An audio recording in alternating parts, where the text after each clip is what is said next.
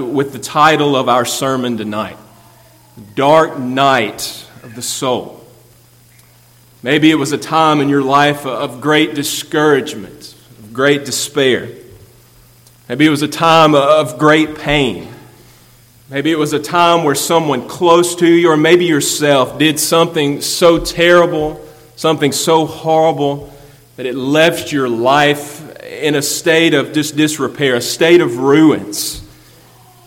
Maybe it was a time, and maybe it's now, where you felt abandoned, where you felt isolated, where you felt that you had no one else to lean on but yourself. And frankly, you really didn't want to lean on yourself. Now, remember in that time, the conversations, the prayers you had with God. Remember how you poured out your suffering before Him. Remember how you cried out to Him day and night in anguish and in tears. How you prayed that you might be anywhere at any time other than the place where you found yourself in that moment. Remember what it felt like to be overwhelmed with those emotions. How they were like great sea billows that hit you one after the other until they threatened to take you down. There was no light. There seemed to be no way out. It was the dark night of the soul. I imagine for most of us, it is difficult, maybe impossible, to remember those times in our lives. None of us want to remember those times, and frankly, we usually try our best to forget them. But I ask you to do it now, because to whatever extent we can do that, to whatever extent we can understand those emotions, we can feel them ourselves, it is to that extent that we can get a glimpse, maybe just a taste of what we find our Savior experiencing here in the garden before us tonight. As Jesus gets ready to go to the cross, He suffers a darkness that in so many ways is hard for us to describe. And it's even harder for us, even 2,000 years later, to get a full grasp on. As He wrestles with all that is to come, it is clear that we are being granted access to something here that we will never fully comprehend, that we will never fully be able to appreciate. But again, to whatever extent we can comprehend it, to whatever extent we can appreciate it, what we find here tonight before us is the depth, it is the height, it is the width of God's love for us, poured out in Jesus Christ our Lord. And so, friends, tonight, though we will never fully grasp what we have here before us, though I could never teach this in a way that would hold on to the emotions that Jesus is truly feeling, like Charles Spurgeon, I invite you into the garden. And my prayer is that as we're there, Christ will reveal to us the wonders, the depths of His love for us. So let's look at it together. What I want us to do is I want us to look at this passage under three main headings. First, I want you to notice here the depths of Christ's anguish. The depths of Christ's anguish. Now, it's amazing to me that really throughout His life, but especially as the Gospels zoom in on that last week of His life, how every moment, every action, every word, Jesus is pushing Himself intentionally towards the cross. Last week we celebrated Palm Sunday, and you remember there He comes in to the shouts of Hosanna, and He's certainly declaring for all the world that He is the King of Kings and the Lord of Lords. It's a triumphal moment. Even the rocks will sing if these don't. there's something else going on there too, right? Up until that point in his ministry, Jesus has silenced everyone. He says, no, don't tell it. At least he's tried. Now, most everybody went and told it anyway, and the word spread. But Jesus' intention was to keep things fairly under wraps, right? As much as he could, doing the things that he did.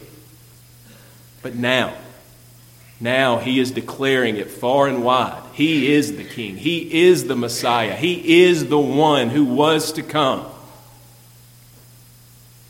And by doing that, he has put a target on his back, right? He has given the Pharisees, who didn't need much of a reason, another reason to hate him, another reason to try and find him and kill him. And he's doing that at every turn here in this last week as he goes into the temple, as he clears it out, all the money changers. He does all of that. As he teaches the Pharisees and the people, all he says, he is intentionally driving himself right to the cross. We find him doing that here tonight. Now, friends, that's a really important point for us to make, because as we see what happens there in the garden, it's important to remember that Jesus is doing all of this and he knows full well what is coming. He knows full well where he is headed. The intentionality with which he does everything should bring us to our knees. But here, as he and the disciples, as they leave the upper room, they leave it one man short, right? They have had the Lord's Supper. He has washed their feet, as Charles reminded us last time he was here. He has prayed that great high priestly prayer. And in the middle of it all, Judas has gotten up to go and do what he has intended to do, right? He goes to betray his Lord, this man who was his teacher, who was his friend. What is amazing is to find, what does Jesus do? He doesn't go and hide, even though he knows what Judas is headed for. He doesn't run the other way, but there in verse 39 we read that as was his custom, he got up and he went to the Mount of Olives, this place that surely he had shared with his disciples many times over, shared deep conversations, shared loving, intimate relationships there in the garden. He goes to the place where Judas surely would have known to look for him. It's intentional. He's driving himself to the cross. Now, when they get there, he asks the disciples to stop and to pray so that they might not fall into temptation. And he goes further in to pray, to be with his Father alone. Luke records for us that as he kneels down and prays, it says there that he is in agony. Now, that Greek word, it means not only an inner pain, it also indicates to us some form of conflict. What's happening within Jesus is a conflict. It's not just anguish in the sense that we would think. There's a battle being waged, and I think it's being waged at least on two fronts. First, you see it there in his human nature, right? We've already said during our time that surely every part of Jesus' human nature was recoiling against what he knew he was about to experience. You see it there in the words that he prays. He says, Father, if there is any other way, let this cup pass from me. Human nature is overwhelmed by it to the point that I think it's safe to say that he does not want to have to do what he is about to do. In his human nature, he does not want to have to endure what he knows is coming. There's a second front of this battle too. Surely here we can be confident that Satan bringing all of his forces to bear against Christ. Remember a few weeks ago we considered Christ's temptation in the wilderness, and we said then that was a cosmic battle, that Satan was doing all he could at the beginning of Christ's ministry to stop it then. But here when Christ is at the end, here when he is alone, isolated from those he loves, facing it all, surely this is that opportune time that Satan said he was looking for after he left him right in the temptation. It ends, he says, Satan leaves until an opportune time. Surely this is that time, a last-ditch effort to stop redemption. Jesus is bombarded. He is in conflict. And again, it's to the point that it's so overwhelming that he has this physical response. Luke, the doctor, he records for us that Jesus begins to sweat blood. Renee and I, we have been reading through the Holy Week account with the boys and with Sarah Grace. And last night we were kind of just looking forward to what was to come tonight. And Sam said, I remember that. That's when Jesus sweats blood, right? I said, yeah. He said, how is that even possible? How could that be? It blew his mind. And as I thought about it, it blew mine too. I feel like I have felt anguish to some degree, and I'm sure all of you have too, but I've never felt it to the point where my sweat became like drops of blood. Consider what Jesus must be feeling in this moment to physically react in such a way. Honestly, I don't know that we really can, but B.B. Warfield, he sums it up well when he says this. He says, in these supreme moments, our Lord sounded the ultimate depths of human anguish.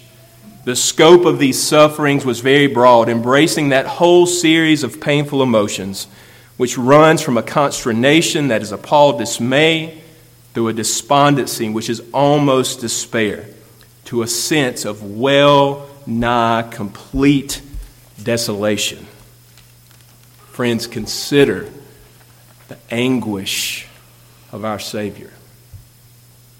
Secondly, in this passage, I want us to consider the cause of such anguish. Obviously, Jesus is in a state that is hard for us to understand, but what could cause something like this?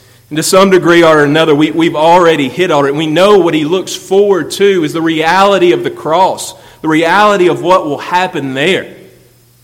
I want us to consider exactly what it is that Jesus anticipates finding. On the one hand, certainly that there is the physical suffering that he must be considering. After all, crucifixion, it was a slow, painful, horrible way to die. Not only that, but you have to consider the lashes he took, the beating, the spear in his side, the nails in his hands and his feet, the crown of thorns that they placed on his head, having to carry his cross in such a state. This was a torture beyond comprehension. It wasn't just physical torture, was it? There was also the emotional side of the cross. Imagine being spit on. Imagine being mocked. Having your clothes stripped away from you, gambled there before you. Imagine being abandoned by all those you thought were your friends, those who were closest to you, facing it all alone. Again, it's torture. But without minimizing any of that in any way, we have to realize that the truth is others, if you look back through the Christian history, if you look back through history in general, others have faced such torture. And they faced it boldly. They faced it almost fearlessly. A few weeks ago, the ladies in their Revelation study, we were studying the church of Smyrna. And there was the bishop there, Polycarp. And if you've ever read his martyrdom account, he's standing before the Roman leaders and they threaten to unleash all of these things, fire and beast. And I can't quote it exactly, but basically his response to it all is, why are y'all talking? Unleash it all. Go. Do it. Now, knowing that, the question that we have to ask is surely if others could face physical and emotional torture in that way, then surely, and again, I don't mean this irreverently at all, but surely our Lord could too. And so we have to ask, what is it that is truly driving his anguish here? The answer, of course, is it is the spiritual suffering that Christ anticipates that causes all that we see. J.C. Ryle, in his commentary, he says, how can we account for the deep agony which our Lord underwent in the garden? What reason can we assign for the intense suffering, both mental and bodily, which he manifestly endured? There's only one satisfactory answer. It was caused by the burden of a world's imputed sin. Friends, at the cross, Jesus would bear the sin, the guilt of his people. He who knew no sin would become sin. And there he would face the full force, the full weight of God's holy and righteous wrath. You know, I've gotten fond of quoting that passage from the book of Hebrews. Our God is an all-consuming fire. Jesus is facing that consuming fire. He is going to take the cup of God's judgment, and he is going to drink it down to the very last drop. God's wrath will be fully satisfied in his Son. Imagine that. Imagine, if you can, the sheer terror, the sheer horror of it. Several weeks ago, we saw Peter before Jesus. And all Jesus had done, and I say all, it was a lot, so don't get me wrong. But what Jesus had done was a great miracle with fish, right? And you remember Peter's response? Lord, you're too holy for me. You got to go. I can't be in your presence. Now imagine facing the wrath of that same holy God. That is what Jesus faces here. Now, if that wasn't enough, we also have to consider one other thing. In taking sin's curse, Jesus would not only bear his Father's wrath, but for the first time, he would also be completely and utterly cut off. He would be forsaken. We read it there in Psalm 22, right? He would be forsaken. That perfect relationship that he had always enjoyed, that intimate, loving relationship with the Father, he would be broken. He truly, truly would suffer alone. Now, friends, given all that we have just said, it's no wonder that he is overwhelmed. It's no wonder that he is in anguish. This is a man not merely going to die. This is not a man merely being martyred. This is not a robber facing the cross.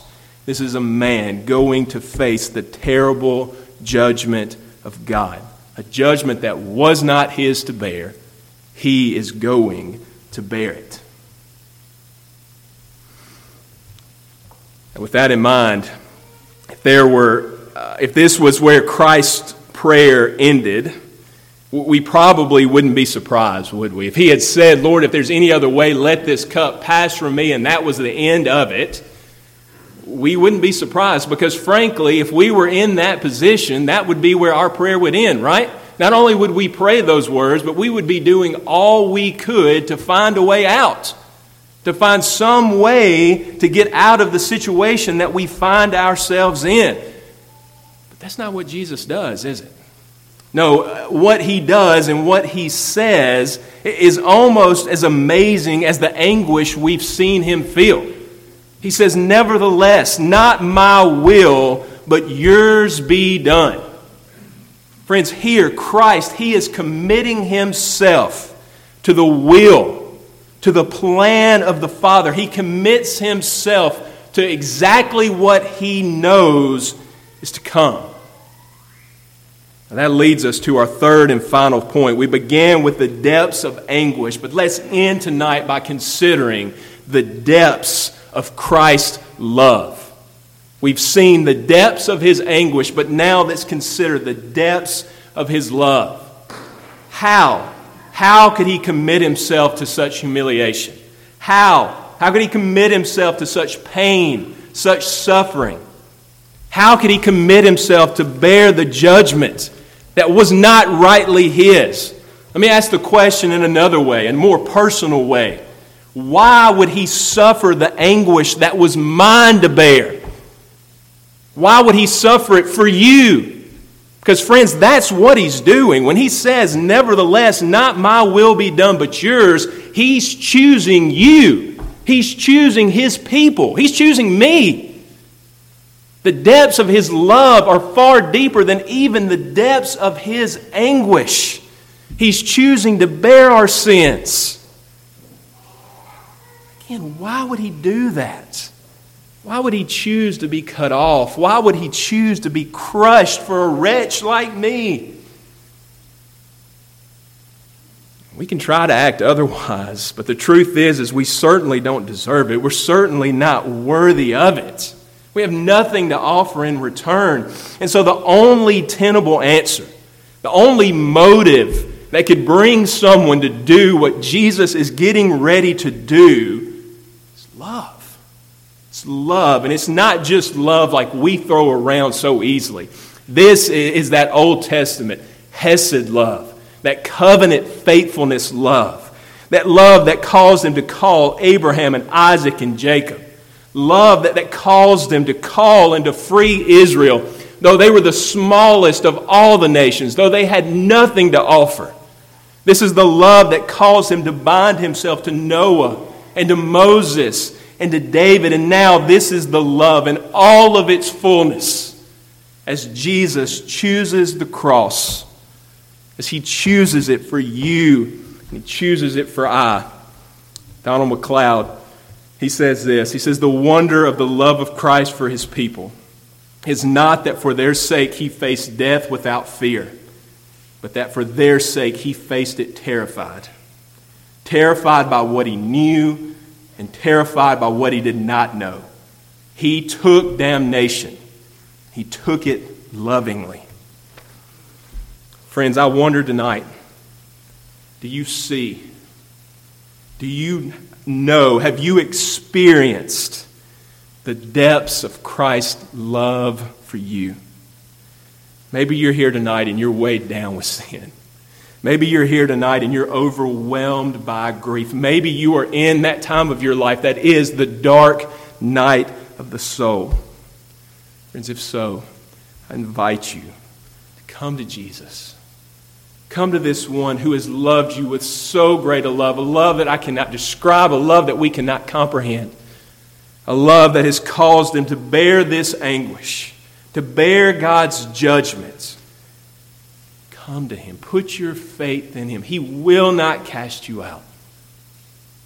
For those of us who have done that, we invite you to his table. He invites you to this table. Yes, we come mourning. We come confessing our sins, knowing that it was our anguish that caused it all. It was our sins that caused it all. Friends, we come rejoicing, knowing that he who has loved us with so great a love, he now promises to meet with us. He now promises to serve us. And by faith, he promises to give us his grace. Paul, he ends Romans chapter 7 with these words, wretched man that I am, who will deliver me from this body of death? Thanks be to God through Jesus Christ our Lord. Let's pray together. Father, as we consider these things, they are weighty. They are more than we can understand, more than we can comprehend. And yet, Lord, the truth is we see in every moment, in every cry and every tear, in every response of Jesus, we see his great love for his people. Father, I pray that you would break our hearts with the truth that it is our sin, it's our failure, It is our fault over and over and over again that caused all that we have just seen, all that will happen as he goes to the cross. Father, it is our sin that he bears. Lord, in these moments, I pray that as our hearts are broken, that you would mend them up with your love, showing us the truth that you do care for us despite our sin, that you have given us everything in Jesus. Lord, how we praise you for him tonight. Lord, how we look forward to that resurrection Sunday, that day that's coming, where we will reign with you, where we will be with you for all of eternity, where we will gather around your table as your bride. The groom will be there. What a feast it will be. Lord, point us ahead to that time now. I ask these things in Jesus' name. Amen. If you would, please.